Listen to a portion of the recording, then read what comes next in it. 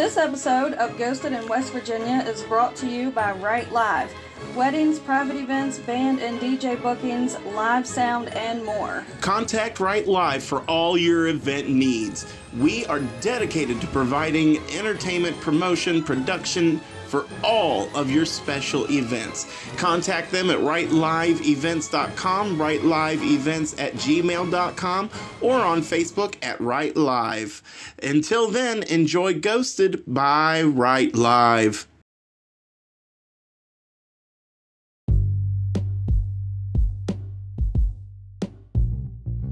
Hey guys, it is I, Alec from Ghosted in West Virginia. I'm just here to tell you that if you want to help Ghosted become the podcast that you know it can be, rate, review, and follow wherever you listen to our podcast and spread the show around. All right? Let's really get a lot of people in our graveyard. Let's go, folks.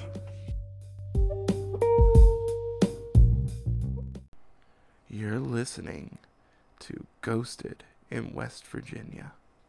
Pond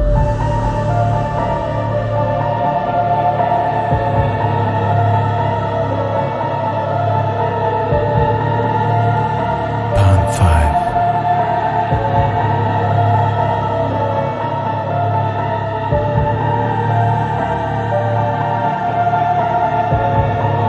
Pond 5.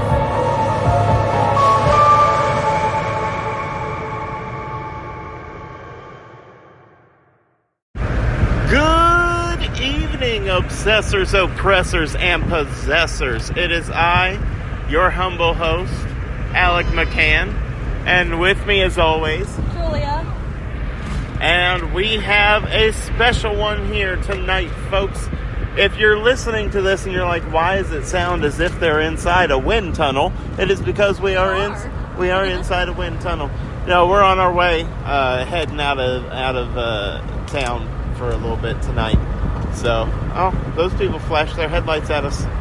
I wonder if there are cops on the road or something. Possibly. Or that was a attempted gang shooting. I don't know. Ryan squirted his water gun at a truck today, and they blew the horn at us. I didn't know why they blew the horn at us, and then they told me afterwards that he squirted them with his water gun. Wait, the people in the truck told you, or the kids? The kids told me after we were away from them. I bet their little hearts were a-raisin. Like, oh no! So, we have 3 stories tonight. We have the ghosts of Chernobyl. Then we have the San Pedro haunting. And then we have my personal favorite, the Villisca axe murders.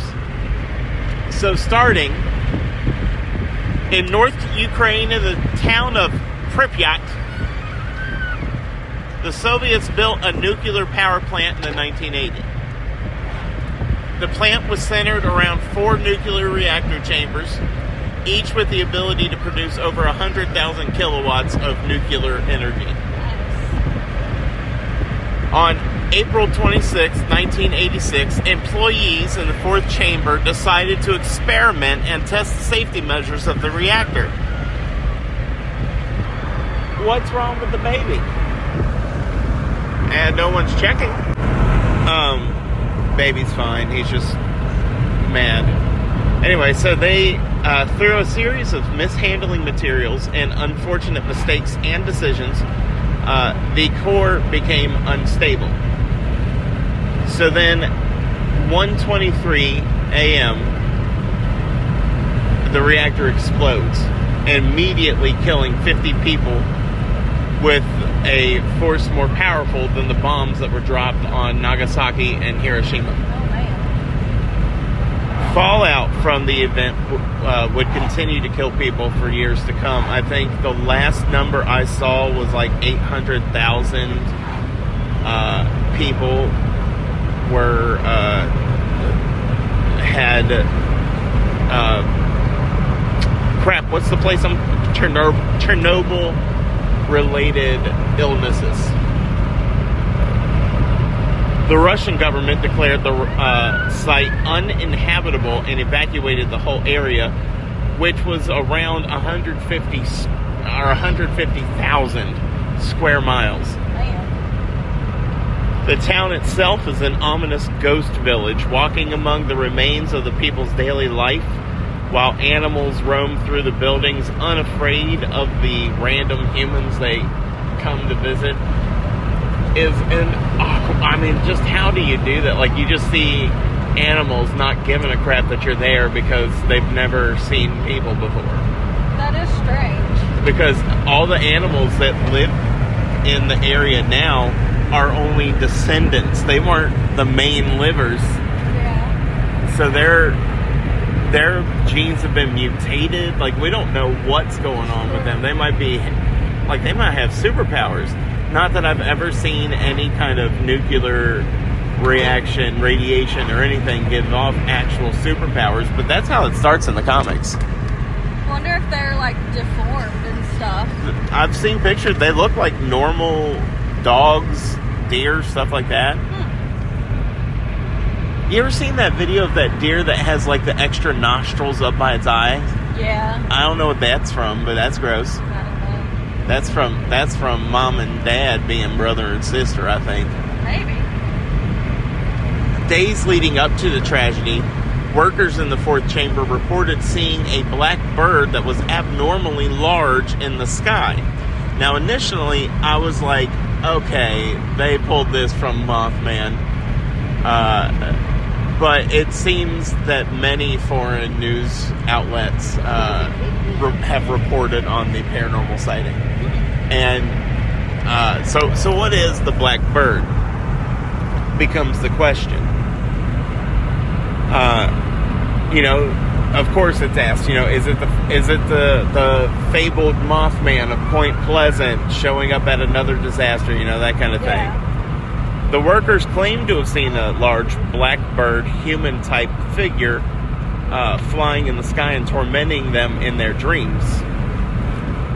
Just like the Mothman, the black bird had glowing red eyes and brought the feeling of impending doom. Some have even said they received strange, indescribable calls up until the radioactive event. So people are getting phone calls, what's in my hand, chapstick, that kind of thing. There are reports the workers relayed their experiences to plant supervisors, but were brushed off, and ultimately the event happened anyway. That's weird. So the question is it elemental or genus loci, which I believe means, is it local to the area? Is it a special type of species only found in that area?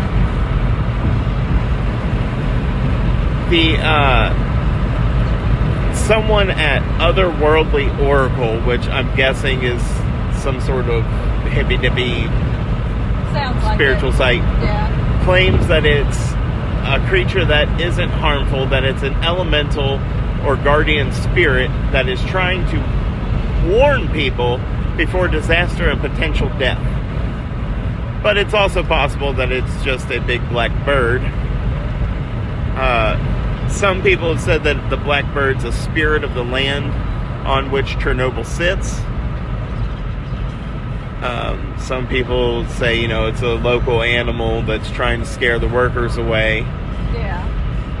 Inevitably, the hope is that it was there to try and prevent the nuclear event from ever happening.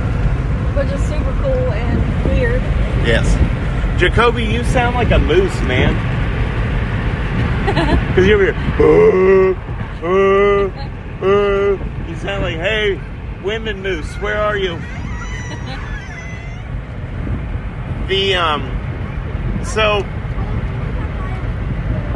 it's also interesting that blackbirds in general have been omens of death for thousands of years in various cultures. It's true. Ancient gods of war and death use blackbirds. Odin had ravens. There was a thing in is it Irish or Celtic culture? Which one? cultic spans to like, or Celtic spans to like Scottish area too, right? I think so. Okay, so then this, so Celtic goddess, I guess. They didn't really have goddesses and gods, did they? I'm not sure. You're more in that realm than I am. We'll have to look that up. Didn't we do an Irish folklore episode? I don't think so. Oh, I thought we did. I think we had talked about it, but we never did. Oh, okay. Hold on. This thing's yelling at us. The Morrigan, which was a Celtic goddess of war, was on the... Are you okay, Jacob? Jacob's back there choking to death. So she would come to battlefields and, like, clean up the death and decay. How nice to have a goddess of war that's like, I'll clean up. This is my mess. Sorry about that, guys. Sorry about that.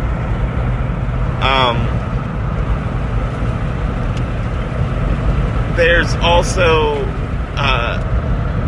instances where the black birds by themselves have been considered just the messengers of death personified. You know, so the birds embody death. And we even have it in our modern culture with the movie The Crow that is supposed to carry the spirits to the afterlife. But if they have unfinished business, he just goes ahead and puts himself in the middle of it and puts the body back in and says, go kill people. Interesting. Does Baby have a bottle? He has a cup back there. Does Baby... Oh, he threw his cup. There it is. He's probably like, this is stupid water. Why do I have water? Mommy doesn't like me. Because he's on Broadway.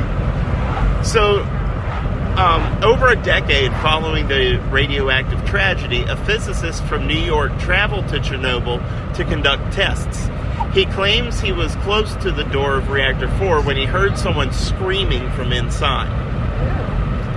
It sounded like the person was screaming about a fire or that they were trapped inside of a fire. The physicist ceased his testing to listen further, but realized Reactor 4 was completely sealed off. No one could get into that area without granted access. And he had been the only one in the building that day, as far as he was told. Later that evening, the physicist was eating outside by the river with a colleague. As he was recounting the strange story from earlier that day, they noticed a floodlight turn on inside the building. They knew no one was in the building, and as soon as they stated it must be faulty wiring or a surge, the light turned back off. To say the scientists were a little freaked out is an understatement. And this is actually, you can find that story on Ranker.com, which is one of those BuzzFeed things. Okay.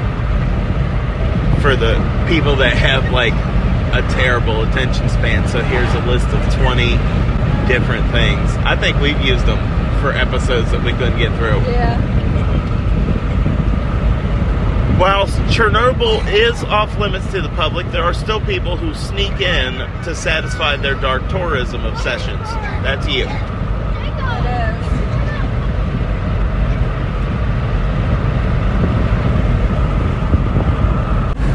Sorry about that. Guided tours can be taken into Pripyat, but ultimately the entire exclusion zone is shut down for human inhabitation. So, unless you sneak in. The guards work the exclusion zone to see that it's the law's upheld, to make sure nobody gets in, but also I doubt anybody's paying attention to it now. You could probably get in there. Probably. I know that's where you want to go. It is. I wonder how bad the radiation still is. I mean, I don't know. Let's see here. Because it was so long ago, you would think that it wouldn't be that bad anymore, but I think it still is. It's supposed to be uninhabitable for 25,000 years. and it only happened in the 80s. Oh. So we're not even close to that marker. Yeah. Now, a few decades ago, dolls started appearing out of nowhere in Chernobyl. They just started, popping up. There's some videos of dolls just being in there and just like popping up. Many people believe that the dolls were put there by tourists, perhaps starting as a random act, but over the years more and more dolls have appeared, or maybe they just show up dressed in gas masks, having burnt faces, shredded dresses. The dolls? Yeah, and these fill the homes, schools in the exclusion zone. Some are even positioned to stare at people from their windowsills. That's creepy. Children beds and laying in the garden beds, discarded in concrete ruins. Question is, are these dolls really haunted or not? Or are they just being strategically placed? Yeah. Unfortunately, more tragedy and loss haunts the entire area. Russia invaded Ukraine in February 24th, 2022. Even though apparently this war just actually started back in 2014. I didn't even know that they had like a whole thing back and forth already. But the site has 300 workers that at the time of research, they were trapped for 12 days in Chernobyl. No one lost their life during the ordeal, but, imagine that. Scary. Yeah, like, I can't get out of Chernobyl and this place kills people just because they took a step in. So the next thing we have is the San Pedro haunting. Known as one of the most well-documented poltergeist cases in history, the malevolent haunting in San Pedro area turned deadly when paranormal investigators were attacked by an unseen presence haunting a young woman and her family. By the way, can I say I said malevolent? I didn't say malevolent or anything like that. I said malevolent. The baby's just grouchy because he's in his car seat. He's been in it a lot today. Yeah. Sometimes hauntings are localized to a place or a house with a dark past or a business with a history of death, but sometimes, in the worst cases, you can find yourself haunted no matter where you run by the things that go bump in the night. I would hate that. That's exactly what happened, though, to Jackie Hernandez between 1989 and 1990. So she got a full year of haunting. That's enough. I guess. In one of the most documented, possibly dangerous cases in the history of paranormal investigation in America. Now, we're not talking about across seas, but here in America, a young woman became the victim of a predatory spirit while trying to get a new start in San Pedro, which is a neighborhood in Los Angeles. I thought San Pedro was like its own thing. In America? Yeah, no, not like a state, but I thought in California it was its own little, like, city. Oh. Like, I thought it was San Pedro, California, not San Pedro, Los Angeles, California. Jackie Hernandez was a newly single mother who left her husband along with their 2 children to get a fresh start in San Pedro. I wrote that wrong. Oh, so she left her children too? Yeah, she definitely did. She's a terrible mother. No, she left her husband with her 2 kids to get a fresh start in San Pedro, California. Jackie was already under severe emotional distress as she was struggling having multiple jobs and yet unable to feed her 2 young children, who she often left in the care of her neighbor, Susan. Oh, I'm going to try and say this name just because I want to. Castaneda. Susan Castaneda. It was during this time. No, I can't do that. It's vaguely racist to someone, I'm sure. Turn left onto Stony Hill Road. Although it sounded like, it sounded Middle Eastern, so maybe it's not super racist. Is it racist for one race to make fun of itself? I don't guess. He's just upset he's in his chair. That's all. I guess if you're making fun of your own people. Yeah, I think so. It should be alright. It was during their time in the home that Jackie started to have terrifying experiences. One night, Jackie went to check on her children, and she was met instead by a sight that was straight out of a horror movie. There's a haggard old man sitting in the corner of a room, staring back at her. What's that sound like? The Haunted? With the dirty old man in the basement? Yeah. You say that. Anyway, she described his eyes as glowing and his face emotionless. In a state of panic, she ran to her neighbor's house where Susan calmed her down and listened to her bizarre tale. Susan was, however, not thrown off by the seemingly fantastical nature of Jackie's story. She believed the figure to be a spirit and advised her friend to get in touch with a paranormal investigator, Dr. Barry Taff, and his team. Do you remember Barry Taff? I don't know. From our Entity episode. Sort of. Doris Bither. Yes. He was one of the men she approached in the bookstore to tell him about her house and all that. I remember now. I just didn't remember his name. And she decided to go to him after watching an televised episode of them investigating the Queen Mary, which is a ship. Yeah. I don't know if we've talked about the Queen Mary in the podcast episodes. Sure. With Jackie's growing fear and the presence of 2 young children in the house, Barry Taff prioritized Jackie's claims and arrived at the house with his cameraman, Barry Conrad, and photographer, Jeff Wheatcraft. Barry Conrad sounds familiar too. It does. But I don't know if he was involved in the Entity episode, but I feel like he was. They were immediately greeted by a foul odor similar to sulfur or rotten eggs that they could not locate. Now, I will say this. Dr. Barry Taft does not take an actual spiritual approach to ghosts and things. He typically thinks that it's a person infecting their own environment. Gotcha. Now, if you were to get like Ed Warren in here, of course, Ed Warren never walked into a house that wasn't demon-possessed. It doesn't seem. Yeah. But Ed Warren would say that the foul odor would immediately say demonic presence. But the parapsychologist that this guy is, he's more about, okay, this is a poltergeist, which is somehow being caused by trauma or turmoil in the home or something like that.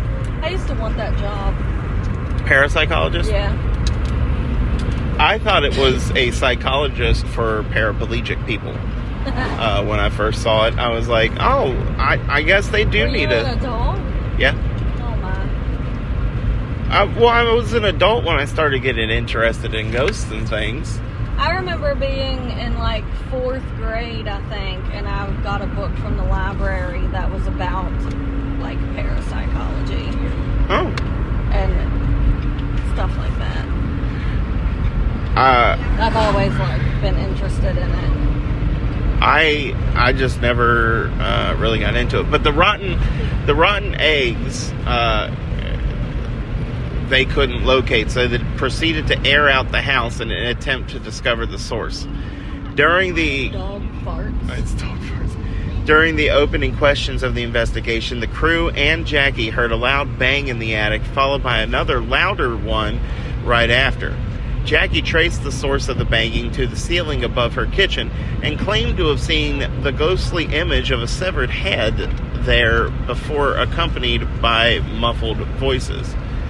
It was also during this initial questioning that she claimed to have been the target of a projectile object thrown by an unseen force, and that a strange liquid had chronically been oozing from the walls, later discovered by a laboratory testing to be human blood plasma.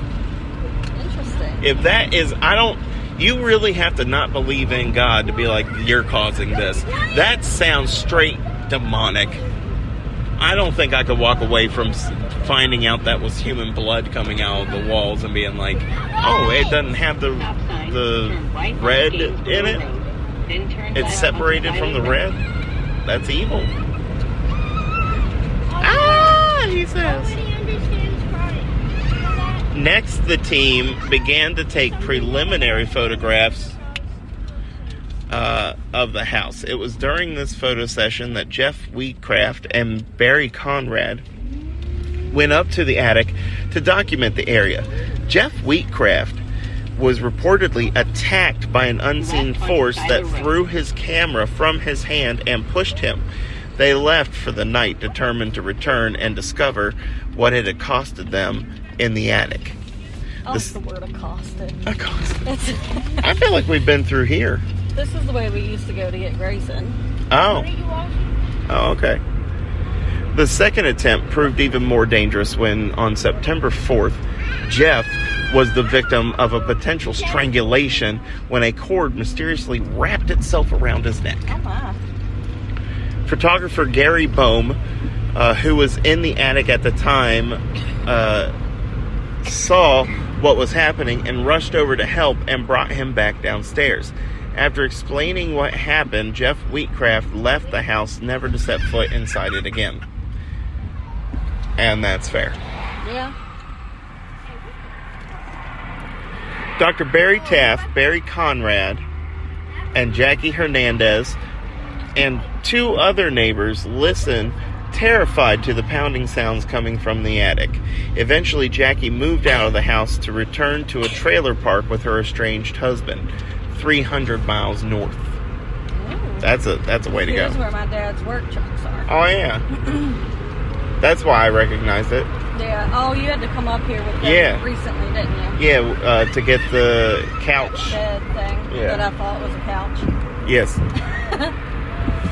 Everything returned to normal, and the case, if not solved, was at least closed. However, one night when Jackie was helping a neighbor store a TV in their shed, she claimed the screen flickered on and an image of the old man from San Pedro was staring back at her.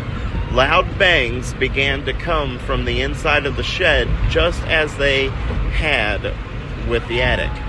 Jeff and Barry Conrad traveled up north to Weldon, California, where Jackie had moved with her children to continue investigations.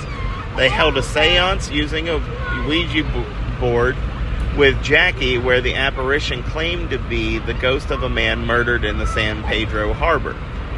It also informed them several other spirits were haunting the area, and Jeff had been targeted in an attack because he looked like the spirit's murderer. The ghost revealed it was using Jackie's energy before signing off, claiming the sun was coming up.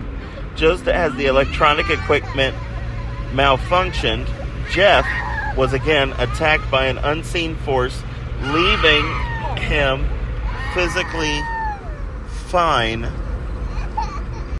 and with no closure on the incident. Jackie decided to move again. She moved several times over the course of the next several years, and the paranormal activity seemed to lessen each time. She finally settled back in Los Angeles, but far away from her former home.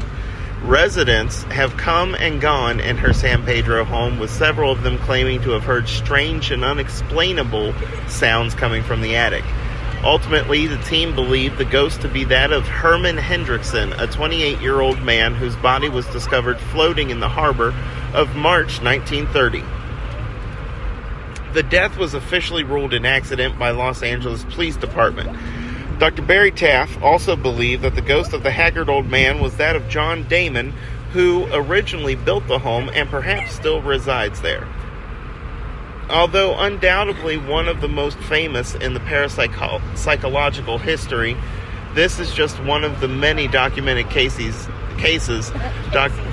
Dr. Barry Taff and his team have investigated where emotional distress and possibly recent mental trauma have made people easy pickings for the paranormal. It was concluded that Jackie's emotional distress at that time in her life helped contribute to the power of the hauntings, and since gaining a sense of safety and calm, the powers of the spirits have weakened their hold on her. Since the haunting, Jackie and others affected by the incident say they have put the haunting behind them and moved on with their lives. Awesome. So this next one is called the Villisca Axe Murder.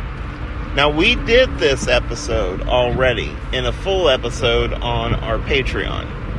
This is a smaller, less in-depth story that I tell here.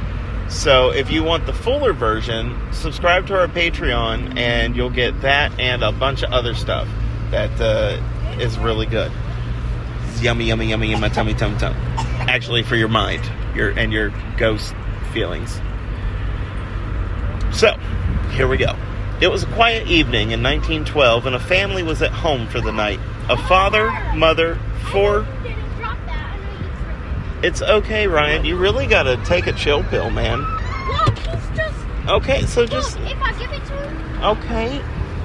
Find Ryan. Crispy Ryan. and give to him. You're 10 years old, and he just started life. Who do you think should be more frustrated? The one that doesn't know how to use his body or what he actually wants or tell you what he wants? Or the one that can probably figure it out by process of elimination? I can't figure it out. He has a baby. I've already told you he's been in the car seat for a while, so he's probably just grumpy. So I just let him go? That's the only thing you can do. You've tried everything else. Give him one of his books or something. See if he wants this. There you go. You gotta stop being so angry at a baby. It's only acceptable when he's woken you up at 3 in the morning, screaming. And you've truly done everything, because 5 minutes before that he was screaming at you. Anyway, getting back to this. Quiet evening in 1912, and a family was at home for the night. A father, mother, 4 young children, and their 2 sleepover guests were enjoying their peace in each other's company, unknowing that it would be the last time they would ever see each other alive. Josiah Moore, his wife Sarah, their 4 kids, Herman, which is a great name, Catherine, Arthur, and Paul, as well as 2 young guests, Ina and Lena Stillinger, I'm not sure how to say that one, were brutally murdered in the family home in a grisly case that shook the small town. And then it went cold. Some of the more unsettling details from the crime scene, aside from the brutality of the killings, include a door locked from the inside, the windows being covered, and a hidden attic. And not just windows, mirrors were covered. It's creepy. That is creepy. When investigators searched to find who could commit such a heinous act, all of their leads were dead ends. Despite numerous suspects, 2 trials, and even a confession, the case has never been solved.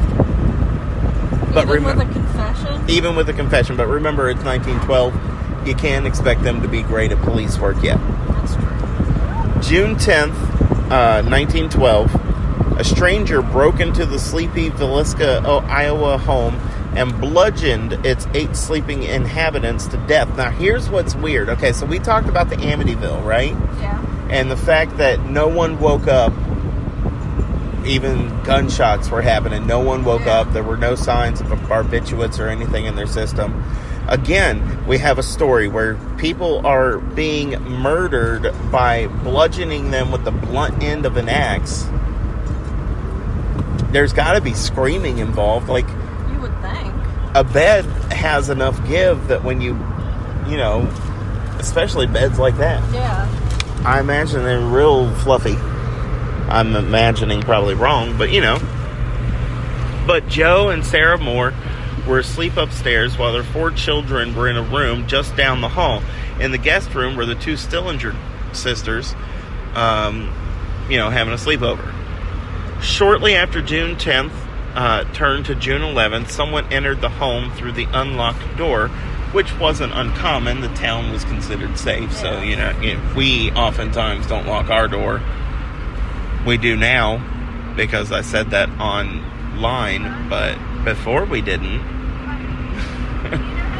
So don't be trying to come to our house now. We got a metal door, and I have 3 guns.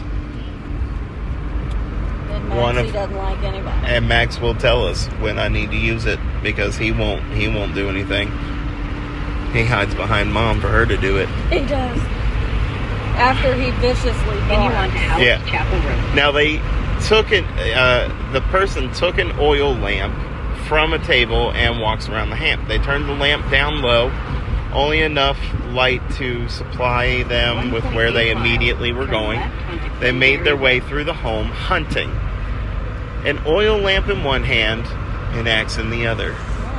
Now, he doesn't go to the Stillinger sisters at first. He goes upstairs, goes past the room of the children, and goes into Mr. and Mrs. Moore's bedroom. He whacks them down with the axe, good and proper, pastes them up. Then he goes into the children's room and smashes their faces in. Then he hits the Stillingers downstairs and then leaves, taking the keys from the house and locking the door. The sun comes up. One incredibly nosy neighbor realizes no one's come out of the house. It's real strange. Let me call his brother. Let me go over. Oh no! There's a murder! Help! And, thank goodness 1 mile, for them nosy turn left neighbors. on Right. Glengarry Road. now the police determined that the Moore parents had been murdered first, which, again, no surprise. They were the only ones who could have defended themselves, and the children. The axe used to kill them had been swung with such force and held so high above the head that it gouged part of the ceiling above the bed. So this person was like, I am going to make sure these people die. And they'd have to be pretty tall, I would think. Well, Joe alone had been hit by 30 times. So also, how much energy and rage does this person have for this family? If Joe was hit 30 times, he's going around multiply hitting these people. And at the highest height, swinging down with all your force.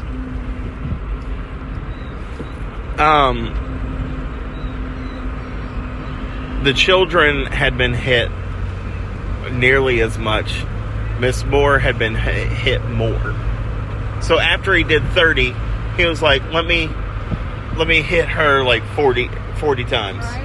And just kill her real good. The state of the bodies wasn't what concerned the police, however. More of the ritual that was obvious from searching the home. Left onto Glengarry Road. Look at that man in his overalls with his motorbike. Mom, how much more minutes until we're there? 20. After murdering the Moores and the Stillinger sisters, the killer had done a sort of ritual. He covered the parents' heads with sheets, the Moore's children's faces with clothing. He then crept to each room, covered all the mirrors and windows with any cloth or towel he could find, and there was even a 2-pound piece of bacon from the fridge found in the living room with a keychain. I thought this was the person who had the bacon. Yeah. The killer had even washed his hands in a bowl before leaving the property. Once police, the coroner, and a minister had arrived at the house, word of the crime spread around the town. Officials told the townspeople against going into the home, but once the investigation was over, there was like over 100 people that went into the property to see what had occurred. One of the townsfolk even stole a fragment of Joe's skull as a keepsake. Ew. As for the murder, the investigators were really just no close to leads. A few efforts to search the town and the surrounding acreage of countryside were made, but, you know, they had a 5-hour head start, and the killer was more likely, that's more than enough time to leave Dodge. Yeah. Bloodhounds weren't able to detect any scent, though, either since the crime scene was completely demolished by curious town people, or because the dude was just, there were some people that said this was like a phantom type thing. Like a phantom roving killer. They were weird back then, though. I don't think people would say that now. Probably not. A few suspects were named over time, although none of them panned out. One, Frank Jones, a local businessman and competitor of Joe Moore. Joe had worked for Frank before starting his own rival farm equipment business, and there were rumors that Joe was having an affair with Jones's daughter-in-law. Although these claims were not found to be true. The second suspect seemed much more likely and even confessed to committing the murders, even though he later recanted that statement and claimed he was beaten by police until he confessed. Lynn George Jacqueline Kelly was an English immigrant with a long history of gross deviancy and mental issues. If you guys can guess what gross deviancy is, I have children in the car. I'm sure you all can figure it out. He even admitted that he was in town on the night of the murders, and also admitted to fleeing town the morning the bodies were discovered. He was small in stature, quiet and meek. Doubts were raised of his involvement, but, you know, certain factors made him a perfect candidate. You know, Lynn's left-handed, and it was later determined that the murderer was left-handed. He had a creepy history with the Moors. Many people watched him while at church and, you know, saw him just watching them do, like if he would see them out, he would stop and watch what they were doing. That's creepy. Very creepy. A dry cleaner in town even claimed to have received bloody clothing from Lynn a few days after the murder. Lynn also requested access to the home after the murders, posing as a Scottish Yard officer. And that, like, why are you doing that? Right. What's going on with that, homie? After an interrogation, he eventually confessed to the murders, detailing the crime. He almost immediately took back his statement, and a jury refused to him due to claims of police brutality. Hold on. I'm sorry. I can't hear you, Jacob.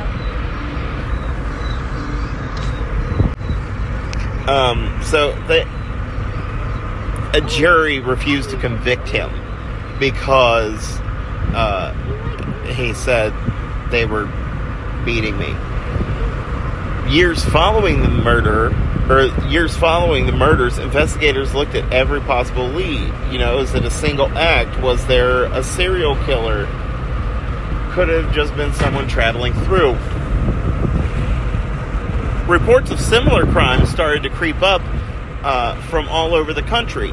They weren't quite as gruesome, but they did involve an axe, oil lamp burning low, and despite the commonalities, no actual connections could be made.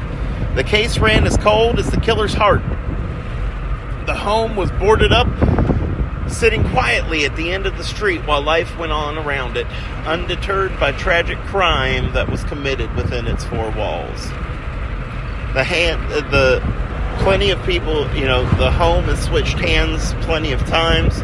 Reports of unexplained phenomenon just keep happening. Disembodied laughter, children's voices playing over and over like a recorder, almost as if they're like living the last night of their lives. That's sad. Unexplained screams, movements, even a strange fog that has been reported inside the home. Unusual behavior of visitors to the house also points to maybe possession occurring there. The house is a paranormal hotel nowadays. You go in, you stay. where groups of 6 or fewer can book an overnight stay at the hotel. The owner of the home, Martha Lynn, had her own comment to share. She says, I feel like there's something there. If indeed there are spirits, you have to realize that 6 of them are children. I don't know if the murderer still exists there, but there have been a few things that have happened that aren't exactly calming. But I don't like to dwell on it. And that's the Villisca axe murders. Now, we go into much more detail in our episode, don't we? Yeah. So if you want more information on that, or if you want more information on the, what was the middle one? The San Pedro haunting, we could probably, you shush, we could probably swing that. If you have any topics, send them into hauntedmaritalproductions14@gmail.com or email us personally. Julia is jwimmer87@outlook.com. I'm wvsop91@gmail.com. Give us an email, shoot us an email, and tell us your experiences. Remember to, I know we put a thing in the beginning of the episode, but just remember, share, rate, review our episodes, subscribe where you listen. This helps get the show out there, and the more people we get out there, the better quality we can give you. Because right now, I'm recording on the phone, we're in a car. That's not the best quality, but we want to get ahead because we've got quite a few episodes to record now. And one that I'm actually going to be working a couple of weeks on. I think it's going to be a couple of weeks of information to take in. Maybe a little bit longer. I'm trying to prepare for that. We also have Kathy working up a story of her own from an investigation that she's done. So we got a lot of stuff coming down the pipeline. Also, we would like to announce we are starting a YouTube channel. So here soon you will also be able to get our episodes on YouTube. I don't know,